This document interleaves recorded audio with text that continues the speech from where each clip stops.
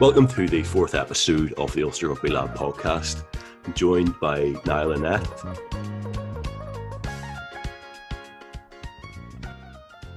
How are you, Niall? Very well, thank you. Thank you very much for having me. I appreciate it.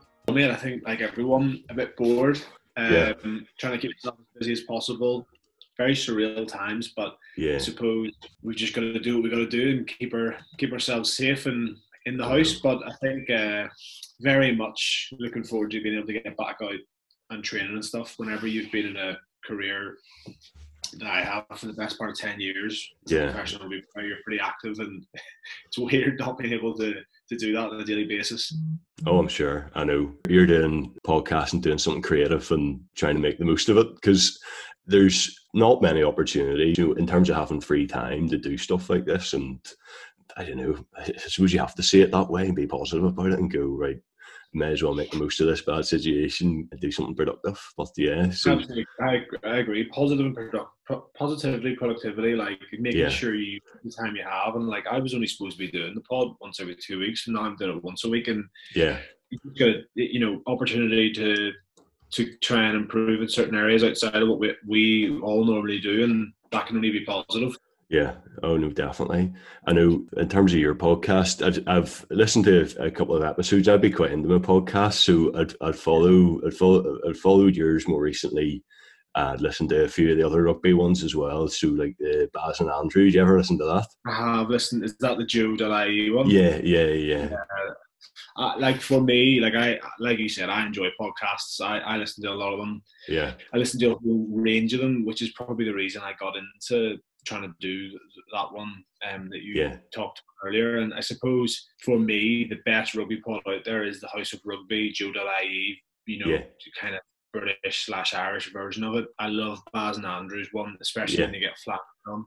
And I do enjoy the Alex Payne, James Haskell, Tyndall one, because I think they talk openly and they talk quite a bit of sense as well. The other ones I've listened to previously are just a wee bit too, I don't know, I might be soft to it as a professional rugby player, but there's just a lot of stuff out there that they say for the sake of saying it to get a reaction. And I just think there's too much of that going out. It's too much clickbait. It's too much controversial quotes. And I think that's not the line that I've tried to go down. But for me, House of Rugby, particularly that Baz, and like those two are hilarious together. I know. I like they were best mates before, but I think they knew of each other, but they're just perfect. I know. They're great. They're a great pair. Like, I'd like that, and I listen to Rugby Pod as well. Andy Good and Jim Hamilton. Some of the stories those two have are amazing, and like I've met Jim Hamilton and played against him a couple of times. And he is class crack. Like he's everything that you see him.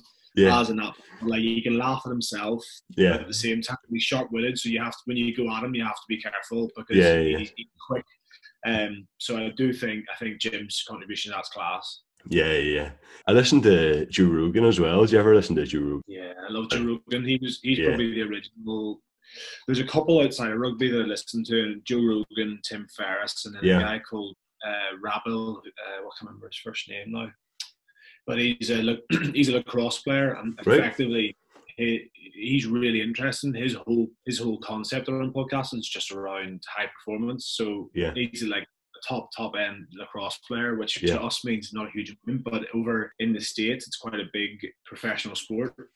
So some of his stuff's amazing. I can't remember his first name now for the life of me, which is terrible. But I've kind of modelled mine off the back of what approach he went for. Yeah.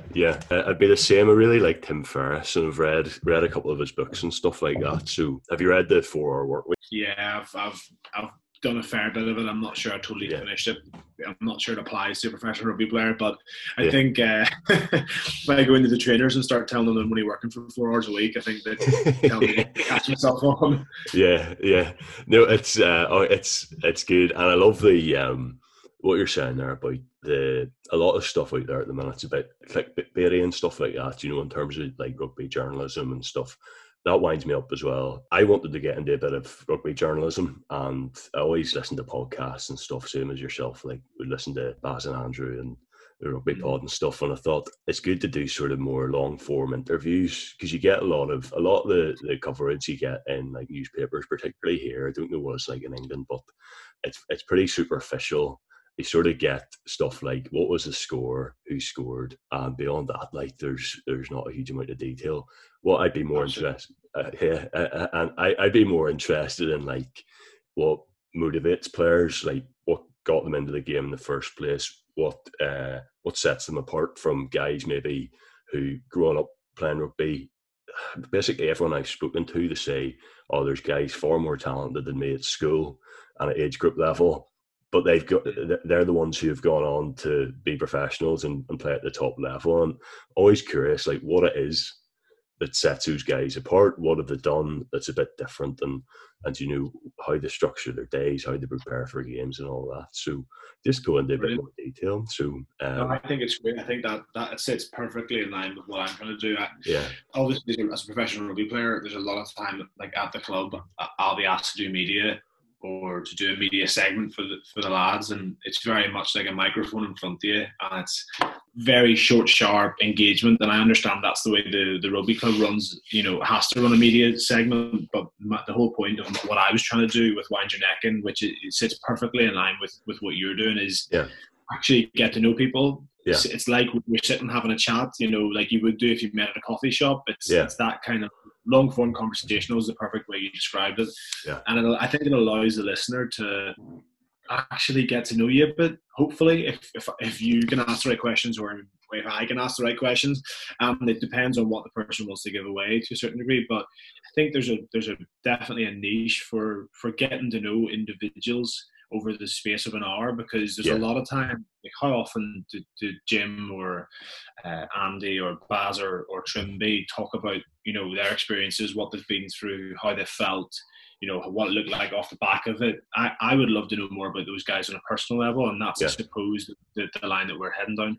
Yeah, exactly. And I think despite all the sort of, it's a big crap, obviously, rugby not being on, but I suppose it opens up that opportunity now for people to not be so distracted by what's just happened on the pitch, but more talk about the individuals. So I suppose there's an opportunity there. So all the chat after a game as well, it's like it gets very samey, doesn't it? Like, and players are very limited what they can say.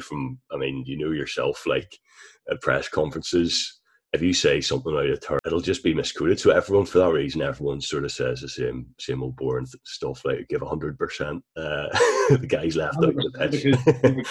I know when I've been there, like, and if we've lost a game real close, I just put a guard up and and it kills me to do it, because it's not actually who I am as a person. I'm quite honest. I think about what I'm going to say. So I would, more times than not, apart from whenever I'm like deep into competition or like, then I can lose the plot. But like in terms of when I'm speaking, it's quite calculated. And the point is, I don't like having to put this front up and say all the generic rubbish that every rugby player says. Like, sometimes it was the fine margins. That's the usual one, isn't it? That's the fine margins, and we just be better. And I've heard myself say that, and I'm just going like, you're such a sellout. Just say what you really think. But you can't. So I suppose the form of the forum that we're providing hopefully allows people to talk more openly about experiences rather than controversial scorelines or refereeing results. So it's something I think is worthwhile, and I have read up on some of the stuff that you've done. I think it's class work. Oh, thank you. I wanted to get into journalism, and I sort of wrote a couple of things, but no one would look at it or read it. None of the newspapers would take it on. So I thought I'll just start my own website, and if nothing comes of it, whatever. But at least I'm doing something which I enjoy. It's a hobby. So that's it. Yeah, that's it. You have to be doing what you enjoy, and as long as you enjoy it, like you're not by putting content out there. As long as, I suppose, again, like we're quite similar in the way we're attacking this. As long as you're putting out good content, something will stick eventually. That's the thing. Yeah. You have to, in this day and age, that you could easily go to that office 5 days a week and come home and just think like, what am I doing? But you're spending your time to try and incorporate something that you are really passionate about and that you do really enjoy. And I think there's probably not enough people in this day and age doing that. A lot of people go to work, they clock in, they clock out. It's a short old life to be doing that, isn't it? 100%. And obviously for you, it's the same thing. You're playing rugby, but you have this sort of creative outlet as well, doing your podcast. So Yeah, well, I suppose the thing with mine is I don't have a huge amount of creative freedom with what I do, other than the way I play. Even to a certain degree, the way I play is dictated by a plan and what we've seen in video analysis. So what I am enjoying is that I can design an episode, any of it the way I want to. It's completely mine, and that's fun and quite strange to me. I kind of find myself doing it and then thinking like, oh, should I check with one of the boys to see if they like this? And I'm like, I don't have to. This is mine. Like, if it's crap, it's crap. I can put out whatever content or style or the jingle or the artwork. Like, some of the boys helped me with that stuff, and that was class. But you're totally right about creative freedom. Yeah. And there's something quite liberating about that, because at the same time, people could hate it, but when people do enjoy it, you're thinking like, yeah, that was just down to what I thought would look good or sound good. Yeah. I think it's important to have something like that in your life where it's just your project and you can do with it what you like. And there's a lot of trial and error. Like, first episode I did, I've only done like a few episodes of the podcast, and first episode, it was a great guy. He's like a rugby analyst on, guy Jason Lear, and he was really interesting guy. He was a great chat, and I was sat there beside him chewing away on crisps and stuff like that, and all you could hear was me meeting Chris, and then people were raging. So I put up the podcast, and all these people were commenting like, "What were you thinking eating crisps and all?" And you live and learn, and it's funny how annoyed people get on the internet. They're all 10 foot tall when they're on there, mate. When they're banging on their keyboard, they'll say whatever they want. But I know. It's funny, like when you're doing this by yourself, like I'm doing literally this all from my dining room as well. Yeah. So whenever, like, the only thing I didn't compromise on was the gear, because all the research I did for months said like the thing you can't compromise is on sound. Sound is, and I know that's ironic that we're sitting here speaking over Skype now, but to a certain degree, the thing, if someone starts a podcast or something and they hear the sound quality is bad, they just turn it off. I would do that 100%. Yeah. But I think, I've had a few instances as well where you finished. I did a cracker with my part of a guy who works for my agent who's a good friend of mine, and I was doing like practice mock episodes, and we did this class interview, and we just picked 3 topics and we talked, and then the point was that I would take all the formatted data and edit it and make it into like a practice episode. Yeah. So I've done this whole episode, and as you can see, I got one of those mics, so the sound quality was all right. So I've done this full episode, forgotten to have turned on my microphone, so the sound quality was awful. It sounded like I was speaking on the moon in a spaceship. So very quickly, in line with what you were saying about the crisps, you learn your mistakes, so now every time before I start, I'm like, is the mic on? Is the mic on?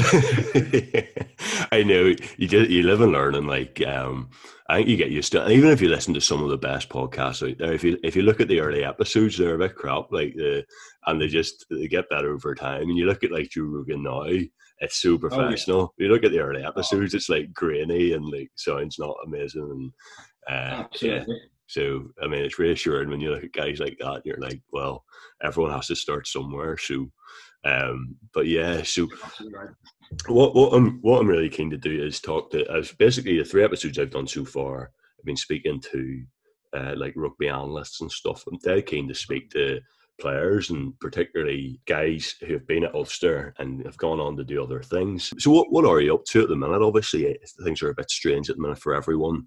What are you filling your days with at the minute?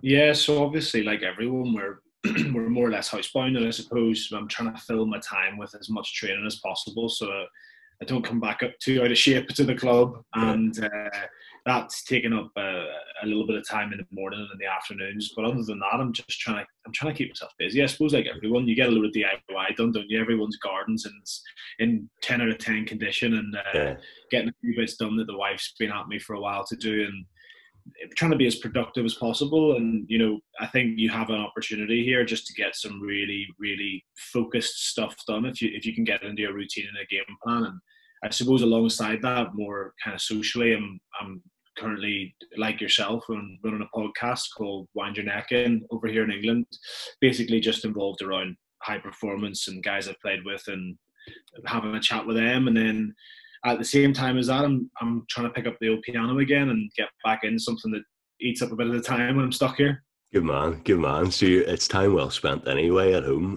So is it just you and your wife, or you have any kids around? No kids. It's just me, my wife Claire, and the dog Benji, who's currently crawling in and around my legs. But he's good crack. He gets us out of the house once a day, which is a relief, obviously, when you're limited to one exit out of the house a day. So I know it's good. Yeah, no, I've got a wee dog myself, and she keeps me going. I just got her how long ago? 6 months ago or something like that. So they're class. I know.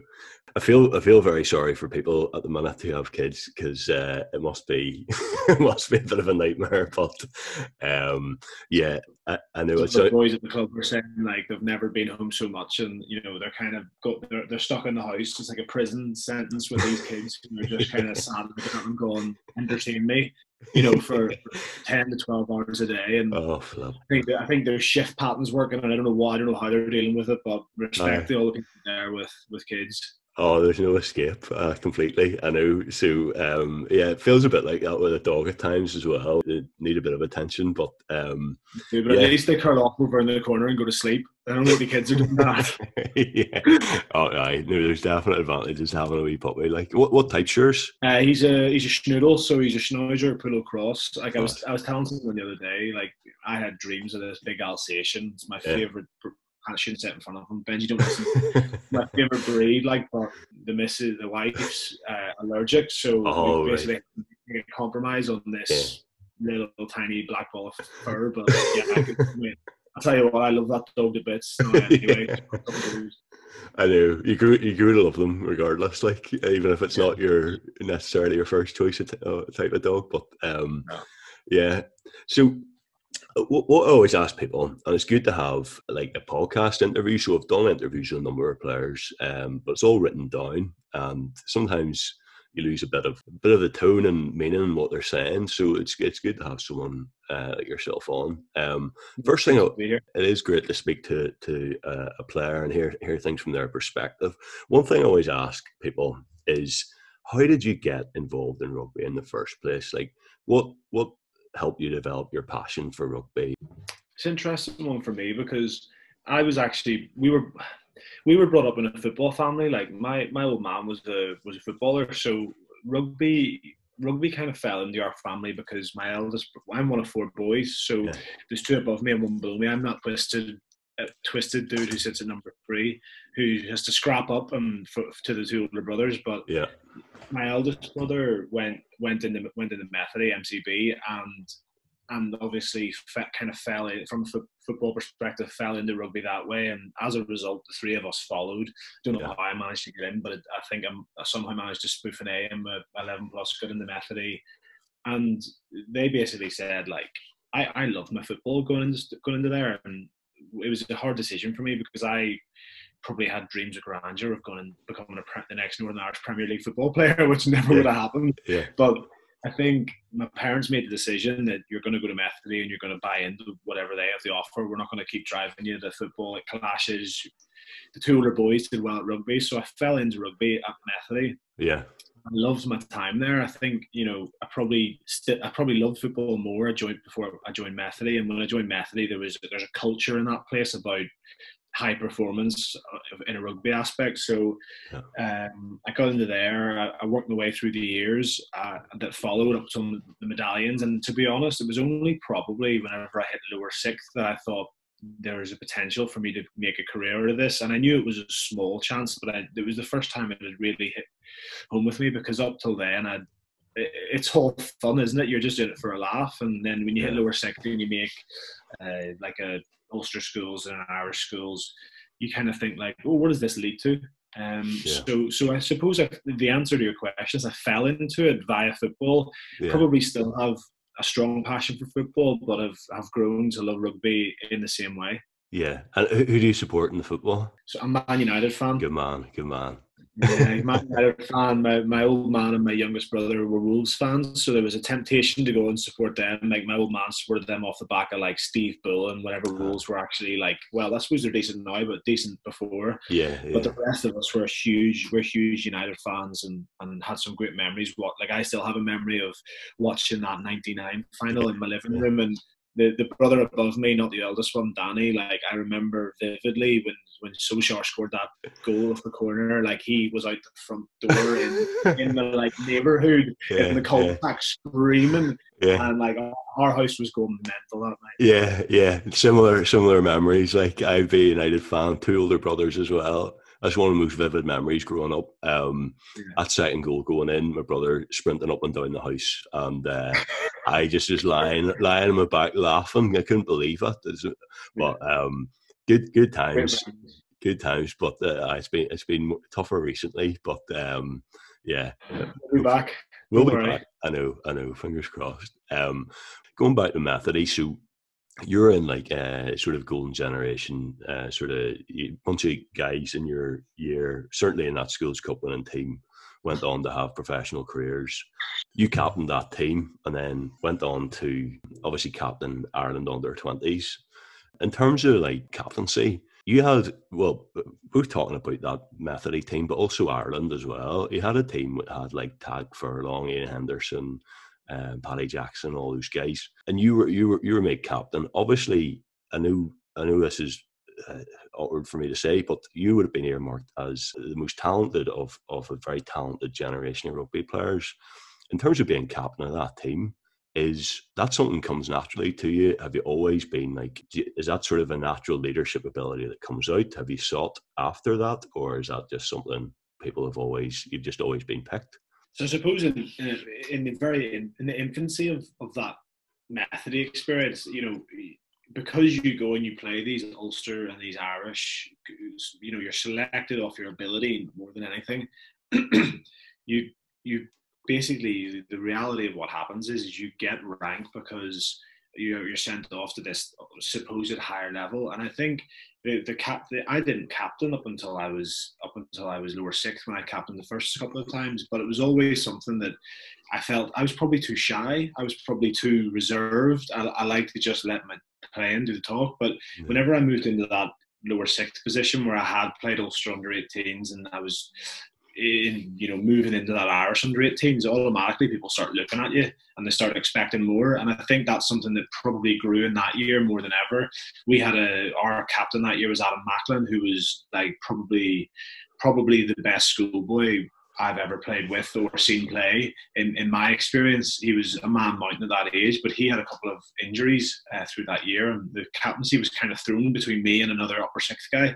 So very early in that year, you kind of, off the back of playing some underage stuff for Ulster, people start to look at you, and you've got to either find something or go quiet. And I think the natural thing for me was to just try and develop that leadership ability. Now, the year after,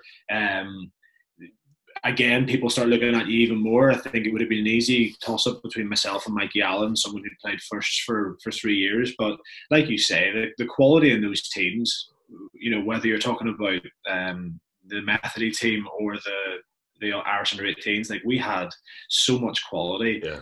and we had a lot of lads who played the year before who came back, and that probably made my job quite easy because you don't need to babysit anyone. You just need to set a culture and set a standard, and try and ensure that everyone stays within that. And I think leapfrogging that into the Irish 20s, we again the same stands because we had guys like you've mentioned a few, and Tag Furlong and Hendy are the easy ones because they've got on to be British and Irish Lions, and Yeah. those are two insanely talented guys. But if you look at some of the players in that team as well, you'd Jacko, you'd Tiernan O'Halloran, you'd Andrew Conway, you'd Brendan Mackin, you'd Geordie Murphy, you'd Owen McKeown. You had guys of huge quality who have gone on to represent their country, which is what that whole foundation's about. Yeah. And my captaincy probably just involved making sure I did my job well first. And I probably never read into it too much. I probably just thought the most important thing here is to get my job right. And then let's see naturally as a competitor how I can get the boys to go to that extra 5 to 10% that they need to. the common theme among players I've interviewed are they're just like insanely competitive people naturally. Is that do you fall into that bracket? Obviously, like saying yourself, like driving cultures and standards, and I see a load of international captains. I suppose you've got Johnny Sexton and stuff. And one thing I noticed, just even watching like the Lions documentary and stuff, it's like any mistake he rips into people. Is that something that you have in terms of like you're a very competitive person, or are you more laid back? You're saying about your leadership style there. What sort of person are you in that regard? Look, I think everyone's different. I think from where my experiences come, I understand you have to have a certain degree of emotional intelligence about it, because like if I ripped everyone out after they made a mistake, I'd be getting ripped out because I make mistakes. So you have to have an understanding that I suppose what my leadership style falls in line with is kind of similar to Donica and I discussed it on the podcast there a couple of days ago, and like we can live with people, we can live with people making mistakes and falling short as long as they've given everything that they possibly can, as long as they've prepared the best they can, as long as they've gone out in the pitch and they've crawled off and they've emptied themselves. And that's probably where I sit in terms of what I'd expect of people who I play with. Like my fundamental strength, as I see it, is my ability to go to the absolute brink, to go as hard as I can and leave nothing out there. So that's what I expect of people whenever I am a leader. People drop the ball, people will make mistakes. I throw the ball not straight sometimes, but it's not from a lack of trying, it's not from a lack of caring, and it's not for a lack of wanting to be successful. Am I a competitive person? Yeah, like I'm stupidly competitive. I probably have to rein it in at times when, like, conditioning games, Niles, is a phrase that gets thrown around the lads at Warriors all the time, because we'll go in and play like these fun conditioning games, and I have the tendency to go in there and lose the plot or lose my head, because I want to win, I want to be successful. But I think you have to be careful about how you try and implement that.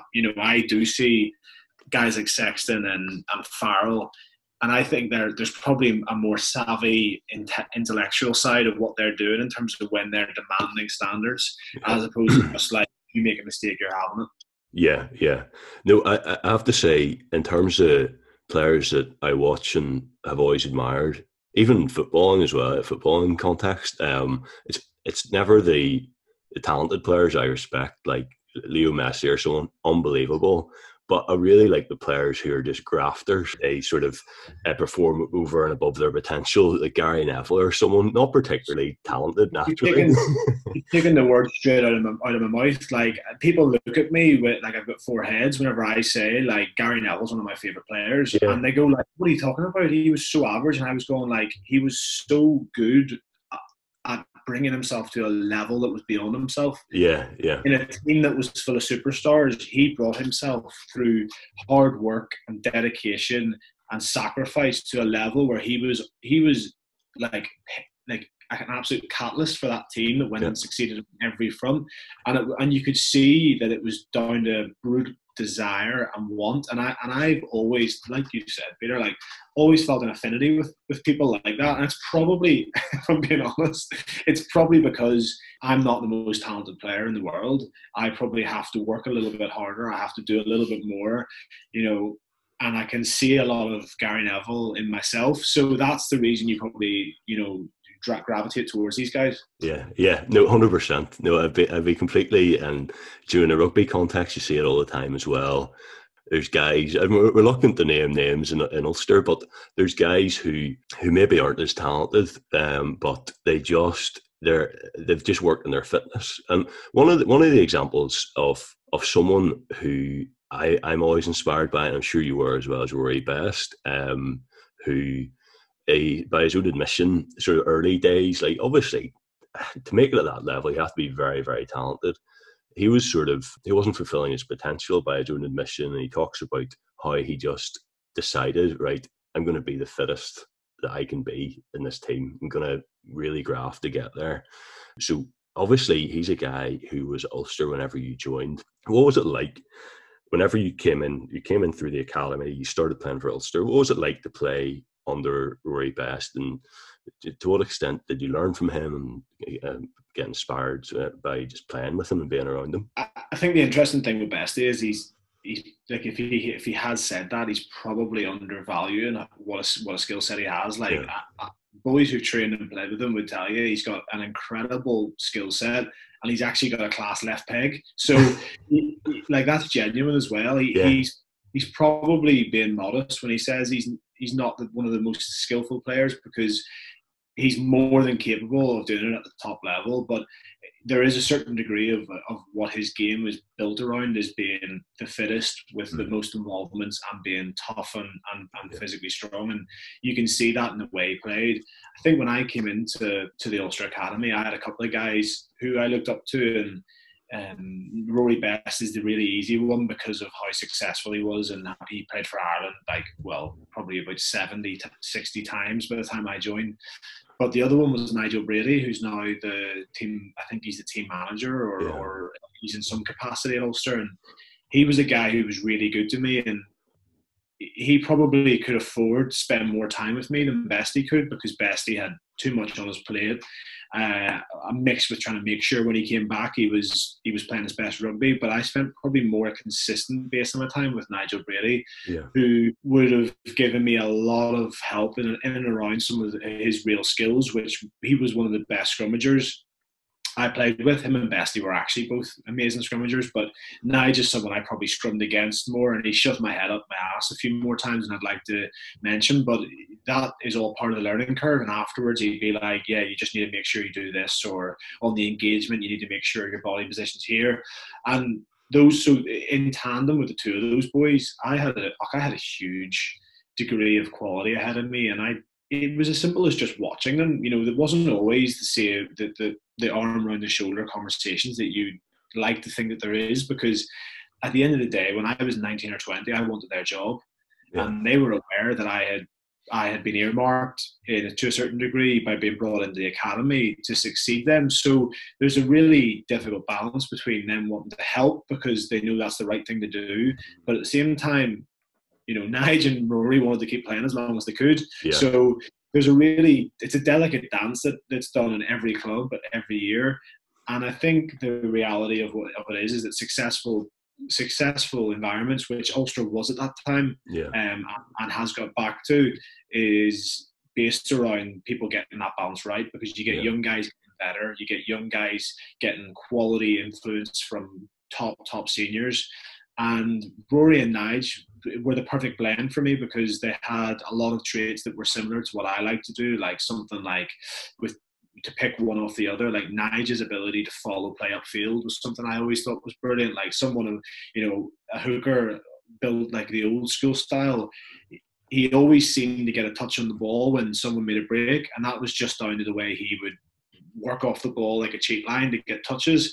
And then Bestie's ability to probably get himself over ball in a jackal, something that I'm still trying to match him on, because his ability to get crucial momentum shifting turnovers at times can change games, like, can relieve pressure. And so there's just little bits that you steal off them and you try and put into your own game, but they were amazing influences for me.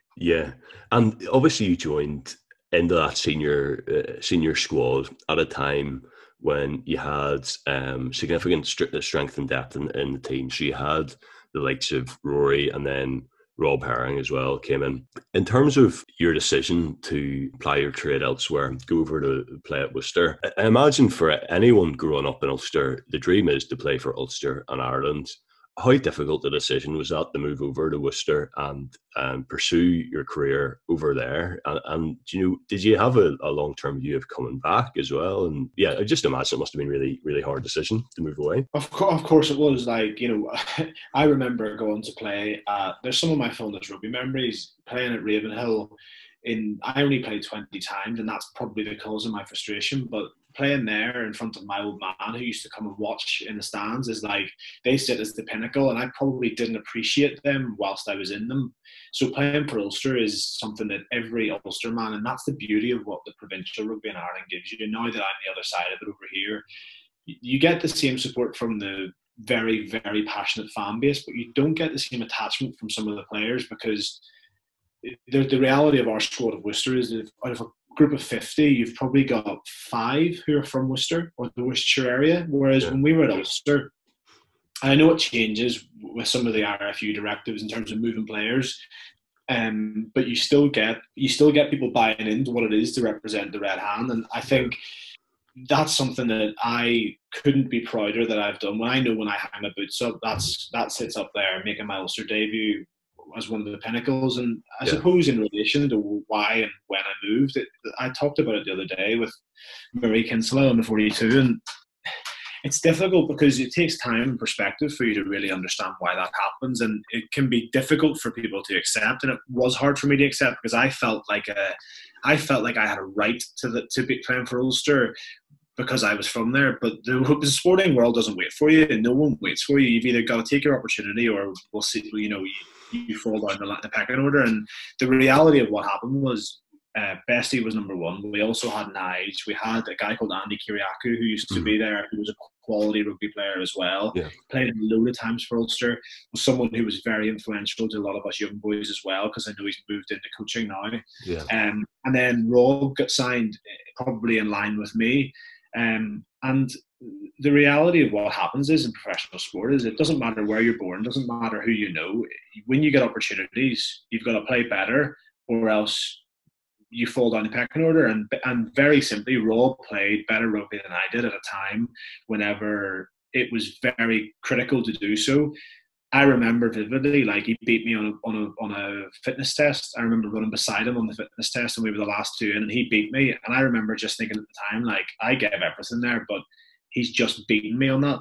He started playing some rugby more ahead of me off the back of that, and he secures that number 2 spot, and the coaches make a decision. They go, it's equal, it's 50-50, let's give them a chance each, and we'll see what happens. And, fair and square, in time I've learned to accept it, that Rob did a great job and beat me into that spot. And then I'm left with a decision as to what my career, what my potential, and what I feel I can put out there it looks like. And I wasn't happy to sit there behind Bestie and behind Rob and sit as a number 3 choice, because what that looks like in terms of a third choice player in Ulster and in Ireland is that you end up playing club rugby, which I have nothing against club rugby. Some of my fondest memories are playing for that. But when you're looking to try and become an international rugby player, there's a ceiling to the amount of time that you can play for your club, or else you start to regress to that level, which is nothing personal to club rugby across Ireland. But you have to be playing to a level that's above and stretches you. And like we talked about Gary Neville, you have to play to a level that drags the best out of you. And I found and I felt that wasn't doing that for me anymore. So I had a decision to make, and moving across to Worcester was an opportunity that came up. I was well aware that Gus Creevy was there, who was at his best, probably the best, if not one of the best hookers in the world. So you're moving from someone like Bestie to Gus Creevy to play more regular rugby. And it's hard to leave Ulster. You're leaving your home, you're leaving your friends, you're leaving your family. You feel like a bit of a failure because you haven't made it or lived up to the expectations that you had set for yourself, or other people within the organisation had set for you. But this is all part of your story. It's part of your growth, and it's part of your journey. And in fairness, it's worked out okay. I'm happy with the way it's turned out. But you said it. There's no part of me that'll never say that I wouldn't love to play for Ulster, because I'm from there and I'm born there. But you have to be realistic about these things and understand that this is the way the sport works and this is the way life works. Yeah. And so I suppose you've moved to Worcester and become very much part of the club, very much part of the community there as well. In terms of your move, you went in, played that season in the championship, and I heard you talk on one of your other podcasts about what a learning experience that was, and actually really benefited you, just the sheer size of guys, and it's playing to a good standard there as well. Did you know immediately you'd made a good move, or did any part of you go, "Oh, what have I done?" Or was there a thought of maybe going over for a season and then coming back to Ulster, or whenever you moved, did you very quickly go, "This is the place for me now"? No, I signed a 2 years. So I bought into the vision that Dean Ryan had put in place. He put in this 5-year plan, and he targeted a group of players that were in my position who were I can't remember how he put it, but he basically, they were stuck behind full international. So a group of players that had a lot of ability at underage level, but were stuck behind players that were almost restricting their game time. Yeah. So when I moved over, I bought in. I at that time was probably frustrated at having to leave, but I knew from my rugby career, it had to happen. I ended up, you've said it yourself there, you end up playing in the championship nearly every week versus playing for Belfast Harlequins in 2A or 1B, maybe they were in at the time. And the improvements that I made as a rugby player by getting my head kicked in every week, as I said. There seems to be quite a big Ulster connection over in Worcester as well. So you've got Solomons, who formerly of Ulster, and you've got Neil Duke there as well, and Michael Heaney and Callum Black and all these guys. But what is it about Worcester that attracts all the Ulster guys? I don't know. I was first there, and it's definitely not me. So I don't know. Listen, I was there when there was no Ulster players. I was there. I've been there for a few DORs, and I think what happens is we worked through the DORs, and Solly came in. And Solly, from his time in Ulster, has a very clear idea of what an Ulsterman can offer and what an Ulsterman is. And he holds us, after his time in Ulster, in really high regard because of the experience that he had with guys like Roger Wilson and Neil Best. Yeah. So he looks at some of the guys he's worked with. He knows Neil Doak for a long time. And there's probably an element of chance about it. Like Blackie, Callum Black, started in Worcester, still EQP, and moved home almost.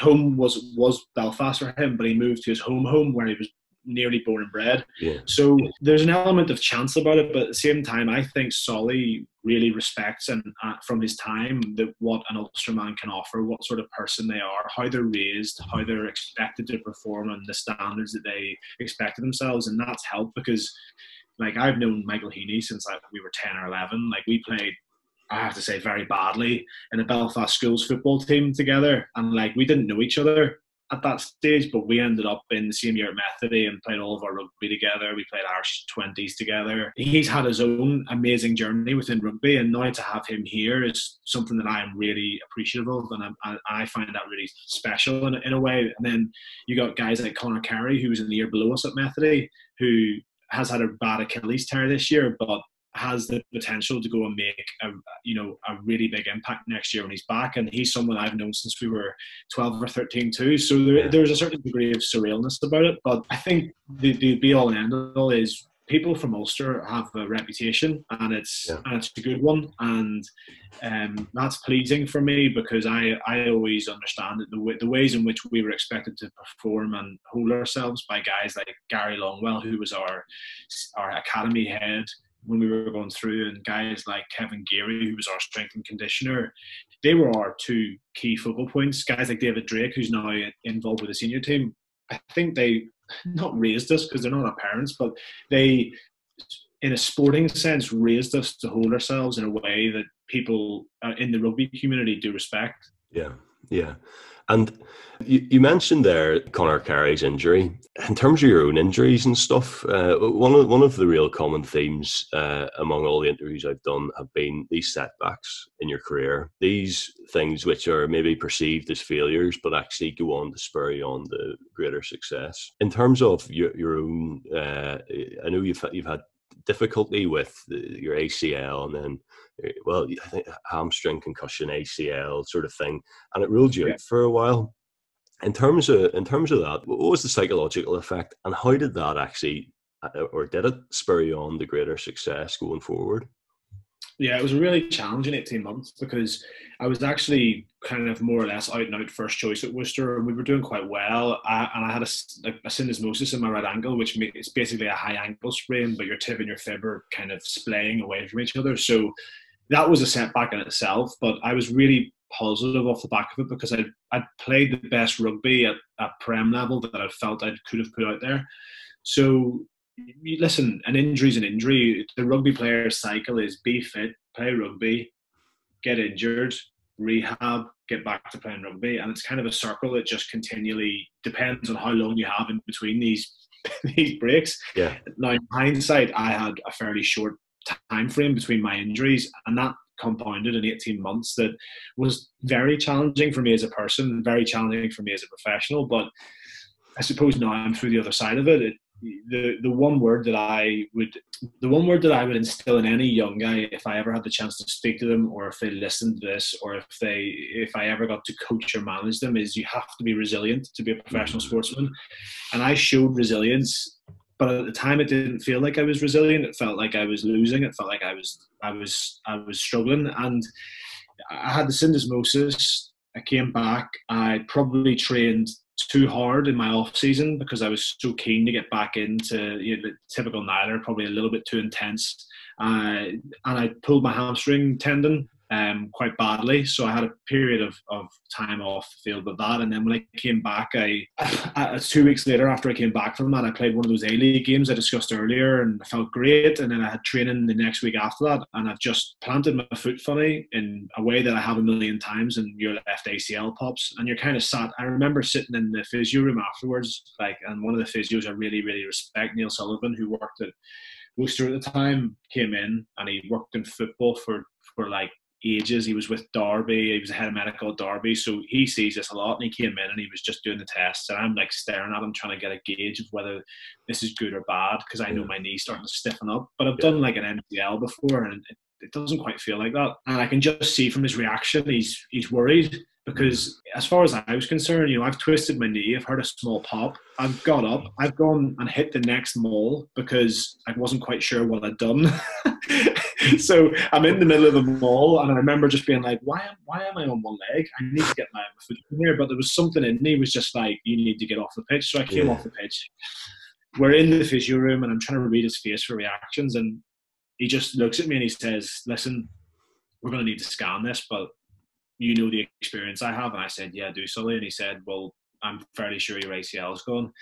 So off the back of the other injuries, you're faced in your hip with that. And I suppose the initial reaction for me was, I'm in big trouble here because I'm out of contract. And off the back of the last, 9 months of it that I've had, or probably 8 months that I've had with my syndesmosis and my hamstring, and the off season falling in there, and that eating up about 2 months of that time, you're starting to stare down the barrel of being spat out the sport and struggling to get a contract. Yeah. And I suppose the answer to your question, which I didn't really do, is psychologically, it's really tough. Yeah. There's no doubt about it. You're in it, and when you're in it, it feels like there's no light at the end of the tunnel. But the only way I know, and the only way I was raised, was to just keep going. You've just got to keep trucking. Is the analogy that sits with me, and you've just got to keep going, because there's no other option. What's the other option? The other option is to quit and give up, and that doesn't sit with me as a person. It doesn't sit with the way I was raised through my family, or with Methody, or with the culture of Ulster that we talked about. So you get through it, and I don't really remember a huge part of it, and I don't really have very good memories of that period, apart from getting the dog 2 weeks before I did my ACL. But it's part of your story, and it is what it is. Yeah. Good timing with the dog anyway, because they do pick your spirits up. Good wee companions to have around the place. You obviously touched on that there, the psychological effect of injury. One thing I'm interested in hearing a bit more about is, and I asked various guys this, like, mental health is a big thing in sport, and increasingly people are becoming aware of it, which is great. But as a professional athlete, you've got your injuries, which must take a huge psychological toll, and you've got the pressure of playing professional sport every week, and knowing that if an injury comes your way, that could be game over for your playing career. In terms of like mental health and support and guidance around that, is that something provided by clubs, or is that something, as you say, you just work on being resilient yourself? Do you think there's more could be done in that regard, or do you know what sort of help is available to players just to handle these types of pressures? I think it's really interesting, and it's probably something that the sport's catching up with, and I think they're making efforts. But I mean, my own experience of it sits around that ACL tying in with my old man passing away, and I would have no issues in saying that was the toughest period of my, not just career, of my life. But I don't for 1 second ever think I was depressed, because I always felt like I could continue heading towards I could always felt like I could work through it and I could see the end. I could see the light at the end of the tunnel. But in terms of, there's no doubt, like there's no gauge on whether sadness and disappointment reaches depression. Like there's no, it's very grey. So a lot of players who go through really tough times can probably tip into sadness and then tip into depression. But the important thing is that I do believe, particularly over here, the conversations are being had now. And I suppose it took me probably 2 years to start having these conversations around my injuries and how that tied in with my old man passing away. Because I feel it's important that people start to have the conversations that, you know, we're able to sit here and have now, and the conversation that I was able to sit and have with Murray Kinsella and on the 42 article. And because at the end of the day, everybody has issues and experiences in their life. Everyone goes through their own trials and tribulations. How we find manners and mechanisms for us to cope with it and improve is the real golden nugget. And I don't understand anyone who says that, you know, being a professional rugby player is easy, because yes, we are fantastically well looked after in a medical sense, and we're at times well paid, but there's a lot of tough things that go with it. You can ask any of my friends or family, you know, sacrifices around missing weddings, funerals, what you eat, what you drink, sacrifices around the level in which you can do normal things. They're all sacrifices that we're willing to make. There's no doubt about that. But I would not for 1 second say it's easy. And the mental health side of it, I think, is something that the game is particularly keen on trying to catch up with. But it's only off the back of people being able to have conversations like we are, or conversations that you see guys going and doing around depression or anxiety or anything like that. And I think the more conversations and the more people who know that it's a real thing and it's nothing to be ashamed of, or it's nothing to, you know, this whole macho, you can't tell people how you feel, doesn't sit particularly well with me, because I'm a very vocal, conversational person. I like talking, so I'm quite happy. I'm quite happy to tell you what I feel and what I think. And maybe I've got to that stage off the back of not being comfortable with that, but you've got to find the right time, and you've got to make sure that there's like I said, mechanisms put in place for people to start discussing and vocalizing any issues that they have had. And I think particularly over at Worcester, that is something that I'm quite conscious of, and it's something that I push quite hard with the lads. Yeah, it's really good to hear that. I think it's, as you say, rugby's sort of got that macho culture where people are afraid to speak out.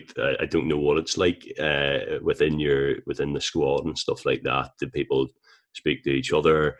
But you're what you said about rugby's catching up now with that conversation around mental health, and that can only be a really good thing. There's things like your teammate there, Fadi Alufa, who injured his spine. I suppose that puts things into perspective for you, and he's obviously, thankfully, he's made a good recovery. The stuff like that, I suppose, stuff like that probably, I don't want to put words into your mouth, but probably makes you realise how temporary a career as a professional athlete is. In terms of your exit strategy out of the game, and you've obviously got a number of years left to play, but what are you looking ahead to? Touch wood. Well, yeah, you've got I know that's it exactly with any career, like particularly professional sport, like you just don't know what's around the corner. But in terms of the next thing that you're looking to do, or what your main interests are outside of rugby, and what you'd like to transition into, have you got any strong thoughts on that at this stage? Yeah, well, I think on your first point with Fats, Michael Fatialofa, like the reality of what happened is he's done something in that game that guys like me do probably 8 to 12 times in a game, and he's a 1 in a million case that's really, you know, got himself in a really bad position, and the effects of that are horrific.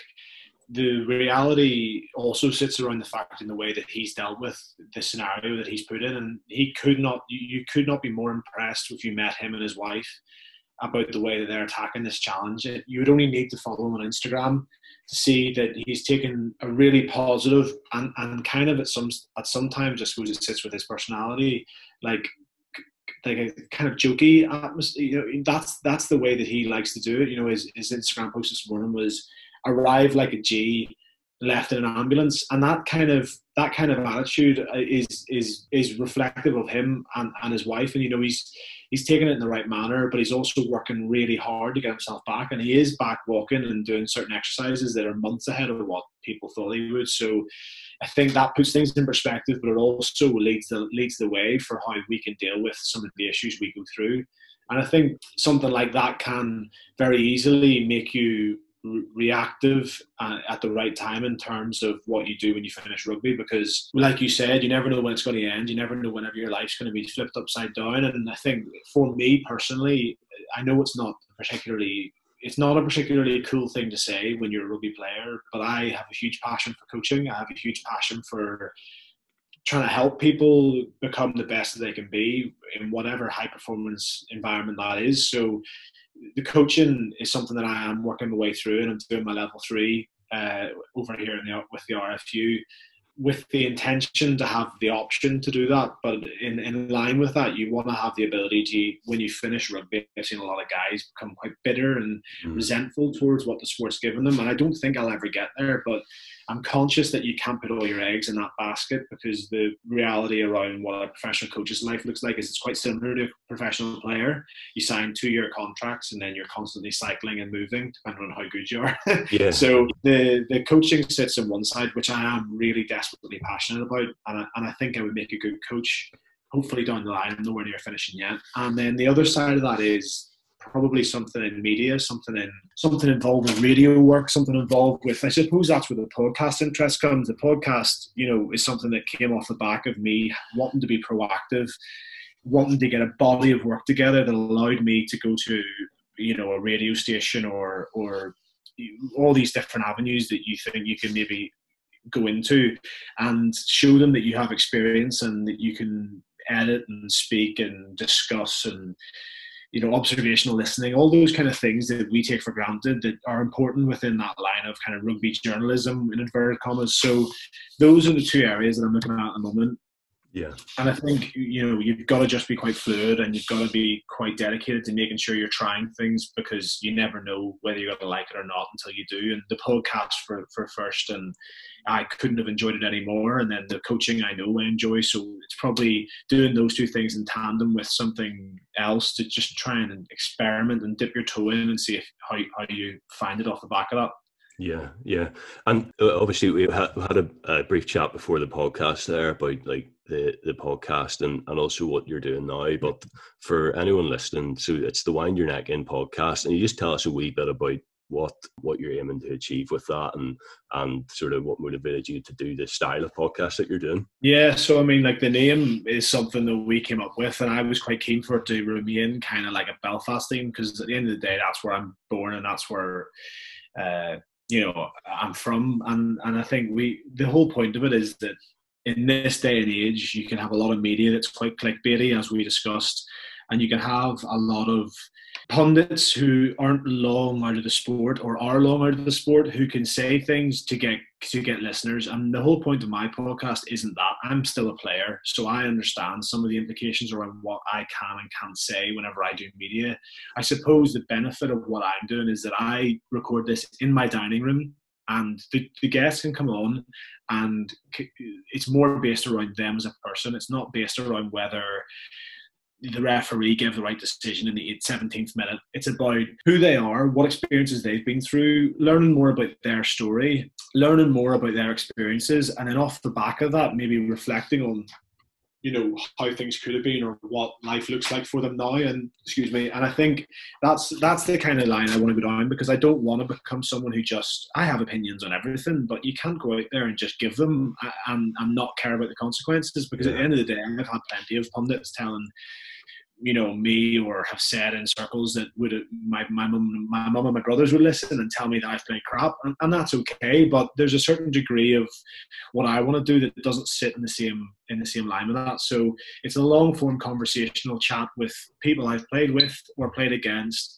There's some pretty good quality rugby stars in there, and I suppose the plan is long term to maybe move away from rugby and look at high performance as a whole. So with the intent to have, you know, some of the top strength and conditioners within sport, maybe more so rugby at the start, some of the top physios, and talk about some of the issues and the things that they've encountered. And I think it's quite exciting for me because I get to do what I'm doing with you now, which is just basically sit down and have a chat, and I quite enjoy it. And then the unfun part is, as you know, is when you have to sit afterwards and edit. But the creative freedom that we discussed before that gives you means that whatever I put out there is something that I've done, and I'm quite proud of that.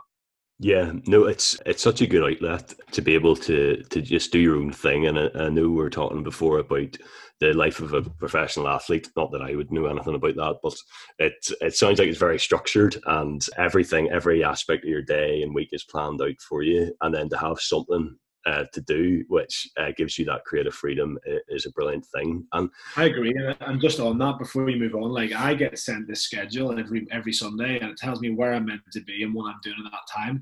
So for me as a person, the progression is I have to figure in, I have to fit in when I'm interviewing, when I'm going to edit, how I'm going to get this thing released. There is a certain degree of growth that allows you outside of the sport, where I'm quite vocal on this, and it can sound a wee bit wrong, but it's meant in the right context. Like, we as professional rugby players become very institutionalized. Yeah, we become very used to being told where to go, when you're there, what you're doing, who's taking it, and you almost just become a robot.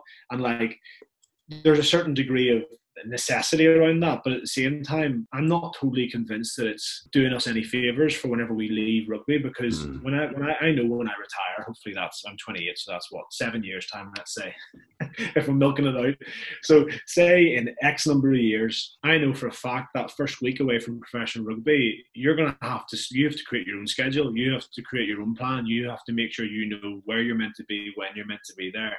And that's something that we as professional rugby players can get caught up with, because we get everything handed to us. Yeah. And we're obviously both quite into football. We were talking earlier a bit about favourite footballers and stuff, but you read some of their books, and it's funny that, because I think if you think rugby's sort of discipline in that sense, football, just because of the amount of money and investment, players are treated as commodities, and everything from about the age of, it's even earlier, sort of you go into the system, you're about 14 or something like that, and right through, everything is done for you. And I've read books of footballers, and they come out of it and they don't know how to make an appointment with a doctor, they don't know how to do their own shopping, everything's just put on a plate for them. So I suppose, yeah, it's funny, like, but it's a serious issue for guys coming out of rugby. There's so many transferable skills, obviously, that you develop in terms of work rate, motivating yourself, doing everything you can to bring your performance to that elite level, which transfers over to business and all sorts of things, just in terms of people organising their lives. I think there's a lot to be learned from rugby and sort of the high performance, the emphasis that's put on performing at your peak and mentally preparing for things as well.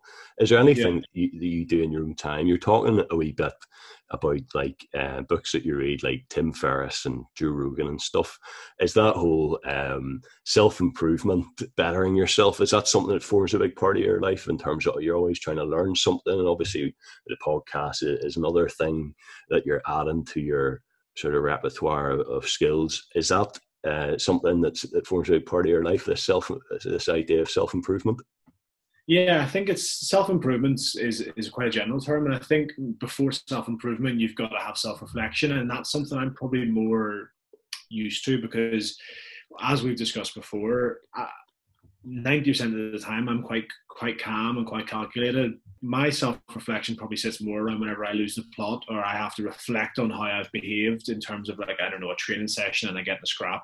And I think the progression for us as rugby players into that real world is we have to be able to reflect on how we can behave in certain situations, how we need to structure ourselves, and stuff like studying, and then we have to be able to put in place plans that mean we're making improvements. And I suppose the transition into the real world is a really tough one, because a lot of people, we're coming out of professional rugby effectively as 18-year-olds, and we're heading into the business world, and we have a lot of transitional qualities, as you've mentioned, but we also lack a certain degree of experience in the real world, again, in inverted commas. So things like working in a team, things like motivating ourselves are great. And I know there are businesses and foundations and companies that are looking for people with those sort of transitional skills now, but I think it's more around how you as a person are going to deal with that.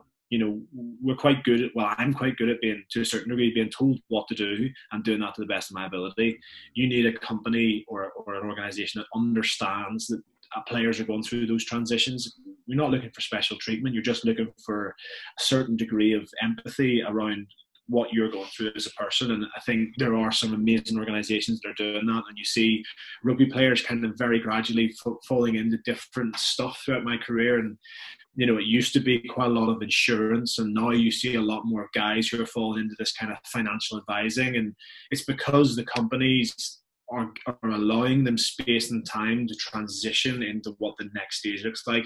And that's the most appealing thing about a rugby player. Very few of us leave the sport and just know, right, I'm going to go out and I'm going to become an engineer. And that's what you end up doing. And I think it takes time, because if you remember back to whenever you were 18, you know, I'm not totally convinced you probably knew exactly what you wanted to do, because there's very few of us do. So you just need to give yourself the best head start on that whilst you're still playing rugby. Yeah, yeah. And I get the impression you're not only do you enjoy playing the game, but you actually enjoy the technical side of it as well, in terms of like actually understanding. And obviously you're looking to maybe move into some form of coaching. And yeah, some people love the technical, detailed side of things. On that point, in terms of, and we talked about this briefly as well, just before we started, about like rugby coverage and stuff like that. What do you make of like the way rugby's covered at the minute in the media, either through television and podcasts and newspaper articles and things like that? What would you like to see in the change in the way that rugby's covered? Interesting one, because I know you, as someone who enjoys rugby and rugby content, you've probably heard James Haskell discussing that. And like, there's a lot of what Hask says that I think, I say Hask like I know him really well. I've met him like twice and played against him, so I should redo that. But you know, I think, well, a lot of what James Haskell says is potentially true in relation to what his character is. And there are elements of some of the boys who do the rugby that I think like you need to move aside and let the new generation in. Yeah. But there's also some of those older guys who do the rugby who are actually really good. So someone who I worked under, you know, I know he's still involved in rugby, but anytime you get Dean Ryan to talk about rugby, that is a hugely insightful opportunity for you to learn more about the sport. But then you can have some of the guys who are maybe growing long in the tooth, and they're just gonna their only way of hanging in there is by saying something controversial, and that does annoy me. It does create unnecessary negativity, because as a professional, like the beauty of what I'm doing, I suppose, is I can see it from both sides, because I want to ask people interesting questions that make them think and discuss honestly about what they've been through. But at the same time, I'm not going to bring up a conversation for the sake of getting an extra 500 listens, because we've all been ridiculed for performance or anything in any walk of life. You could talk about, you know, how you look or anything like that, and I don't think that it's necessary at times. And I think there are some of the guys within rugby who are doing it for the sake of getting an extra view or getting an extra listen, and that's not the line that I'm going to head down. You know, each to their own. And I wish the public would probably listen to more balanced, constructive content. Yeah. But the reality is, it's hard to ignore when someone says like, "Oh, I think very strongly about this." So that's probably just sits in tandem with what I think. I think Haskell was very vocal on the way he thought the sport should be put out there as a product. And to be honest, I probably haven't reflected on what my views are on that, because at the moment all I concentrate on is getting onto the pitch and throwing my dart straight. So there's probably some reflection that's needed on that on my behalf. But I think at the end of the day, the product is what's played on the pitch, and I'm all for making that product faster. I'm all for making that product safer, but you can't lose the certain qualities that make rugby what it is, which is it's physical, it's tough, it's attritional, And I know there's some interesting discussions going on about the way that the laws could be manipulated to maybe make the players slightly smaller in certain aspects. And like, selfishly, do I want that to happen? Yeah, because like I'm a 105 kilo hooker. Like, do I enjoy tackling big second rows and props here at 140 to 50 kilos? Not really, but at the same time, they probably selfishly fit in with my strengths and move away from some of my weaknesses. So yeah. I think the most important thing is the product of rugby union is the most important piece of it all. So you've got to make sure it's a product that people want to watch and people get engaged with. Yeah, I think that's a good point in terms of growing the game. I suppose that's everyone involved in it and who loves it wants to grow the game, and part of that is making it more accessible to people. Rugby is different to football in that it's actually probably quite hard to just sit down randomly and watch a game because you won't know what's going on. You won't understand what half the penalties. I'm sure half the players don't understand what penalties are given for. But like, so even I also think at times rugby, particularly over here in England, and it was quite a surprise for me. It's quite elitist too. There's a certain like swagger about rugby because it's played over here in some really highly paid private schools. So you lose a certain degree of that working man sport, which football is. We know that's what football is. And Ulster, that's not the case because we do have a community game that we're starting to see loads and loads of more players coming through. You know, someone like Ferris, who came through the club system, is a huge example of how that has benefited. And at the same time, you have to weigh up which is the stronger product. And schools rugby for a long time was the stronger product with the stronger players. But you can't deny that Ulster have worked very hard at growing that club game to produce more high quality players coming through that. But in England, they're light years ahead over here light years behind. Because rugby is still an elitist sport. You still get guys heading into academies from, some of the biggest schools over here that you pay 30k a year to go into, and no one can pay that unless you're wealthy or get a rugby scholarship. So the accessibility is an interesting one for me, Peter, because I feel like Ulster are heading in the right path, or they're attempting to anyway.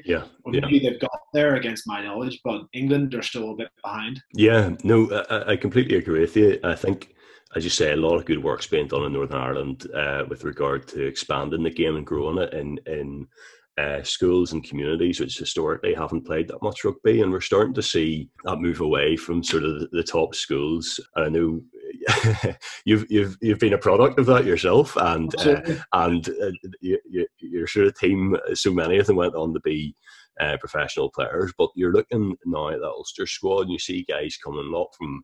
You've increasingly got guys who are coming through the club system, and they are still probably the exception. You've got the likes of Adam McBurney, and who came through the club system, and Tommy O'Hagan's another guy who's come in the front row at Ulster. He's come from a Gaelic background as well. So I suppose that's one of the things we have to work on in terms of, if we hope to compete with Leinster, a big part of that is player pool and bringing in athletes from other sports. And it goes both ways as well. I think it's mutually beneficial if we can work together with schools and communities that historically haven't played as much. So I think there's a lot of positive stuff, but I think rugby is still one of those sort of sports predominantly played by the middle classes, and don't fully understand the reason for that, but thankfully that is changing, because I think we've missed out on a lot of class athletes. I mean, guys, you were talking earlier about yourself, like I played football initially and then sort of fell into rugby almost and have gone on to have this great career. But there's probably a load of guys who never had the opportunity to try rugby or were encouraged into it in the same way. And I suppose, like, if I hadn't gone to Methody, I probably wouldn't have. It took me to go to what's perceived as, a grammar school or I don't know, loads of people view it as a snobby school, but the reality is, if I hadn't got into Methody, I would have probably continued playing football. And I think that's the difficulty.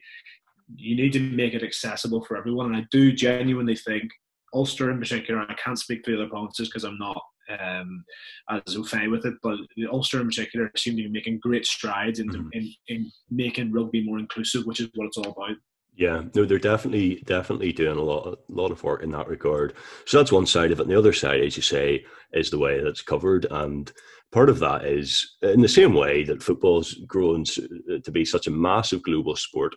It's partly down to getting to know the personalities involved and find out how players get into the game, more fan engagement and stuff like that. So whenever you know the player and they're doing things like podcasts and they're chatting away as people, as opposed to sports players who've just finished a game, and you actually get to know them. I think that really helps to grow the sport as well. I think the beauty of football is they've got the nail on the head because they brought in Carragher and Neville, and I don't think there's anybody in the UK who doesn't think that they're brilliant. And I think they offer really good insight, but they also offer balanced approaches and opinions. And I think because of their experience as ex-players, they're hesitant to always be really negatively vocal unless they feel passionately about it, in which case it's their job. It's their job to call it honest. And I'm not saying people shouldn't have opinions if they're negative. It's just you've got to make sure you're backing that up with sound tactical, technical expertise, or else you just sound like George Hook. You're George Hook. Yeah, pretty much. Yeah, and there's plenty of them out there, the sensationalists who come out with nonsense sound bites and things like that, and hopefully we move away from that a bit more. And as you say, a good model to follow in that regard might be football, because the amount of viewers that Monday Night Football drags in, and sometimes other class, and like you see them dissecting one piece of defensive play, or I remember one, there was I think it was Gary Neville sat and dissected a throw-in for about 10 minutes, and you're like, how, and makes it interesting as well. So that's one thing that I think guys are doing a lot more of. Murray Kinsella, who you spoke to before, is great at that, and he takes really good. Yeah, he takes snippets from games and helps you understand what happened. So one of the things that I find really interesting is not just saying, say for example, maybe Ireland as an example didn't play as well as they could have in the World Cup, putting it fairly lightly, but actually understanding why is something which I didn't see very much of in the media. A lot of criticism. But it's all very vague. But from going from world number one to underperforming at the World Cup, there's something happened there, and it's really interesting to try and work out what that is. And it doesn't mean that you're criticising the team, but you're just going into a bit of depth and trying to work that Absolutely. Out.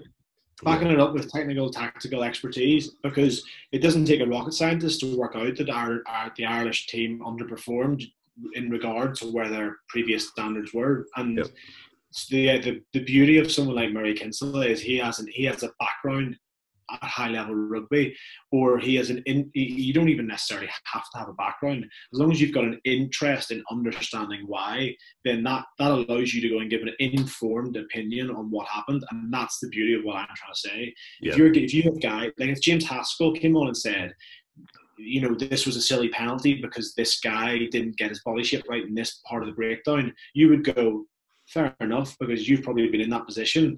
But at the same time, if you have someone who is highly, highly involved in trying to understand the sport or trying to learn and grow, then you'll accept those expertise. Yeah, no, absolutely. I think we need more of that, and I think that there's YouTube and podcasts are a great opportunity where people haven't had that platform before. I don't know if you've come across it, Squid Rugby. Have you seen that on YouTube?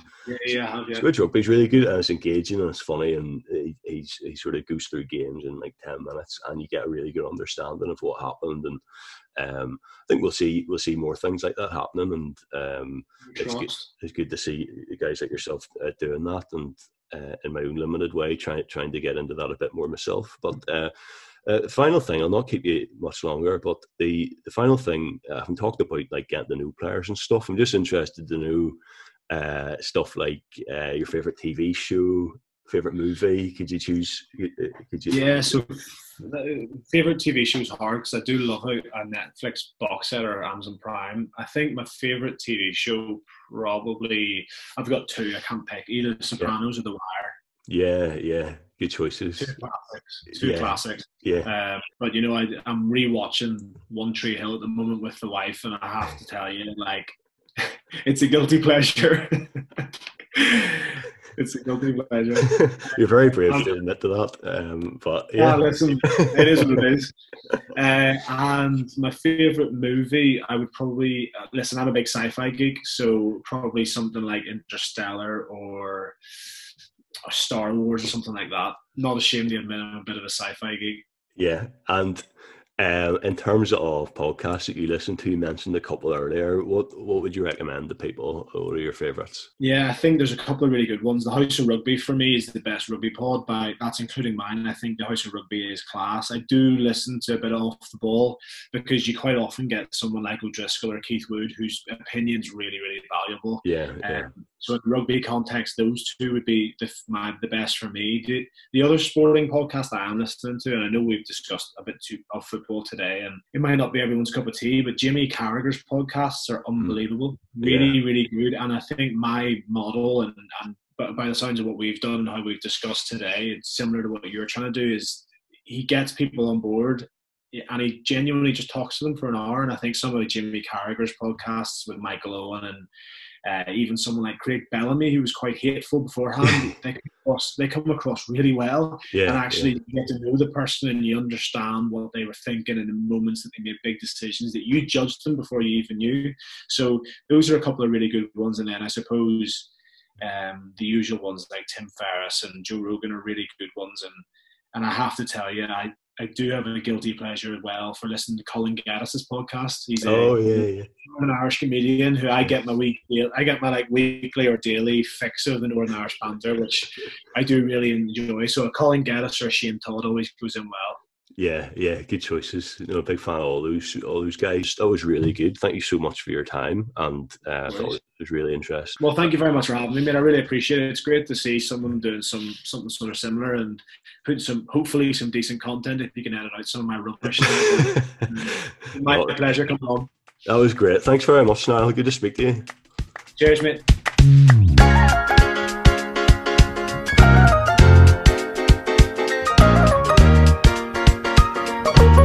Thank you.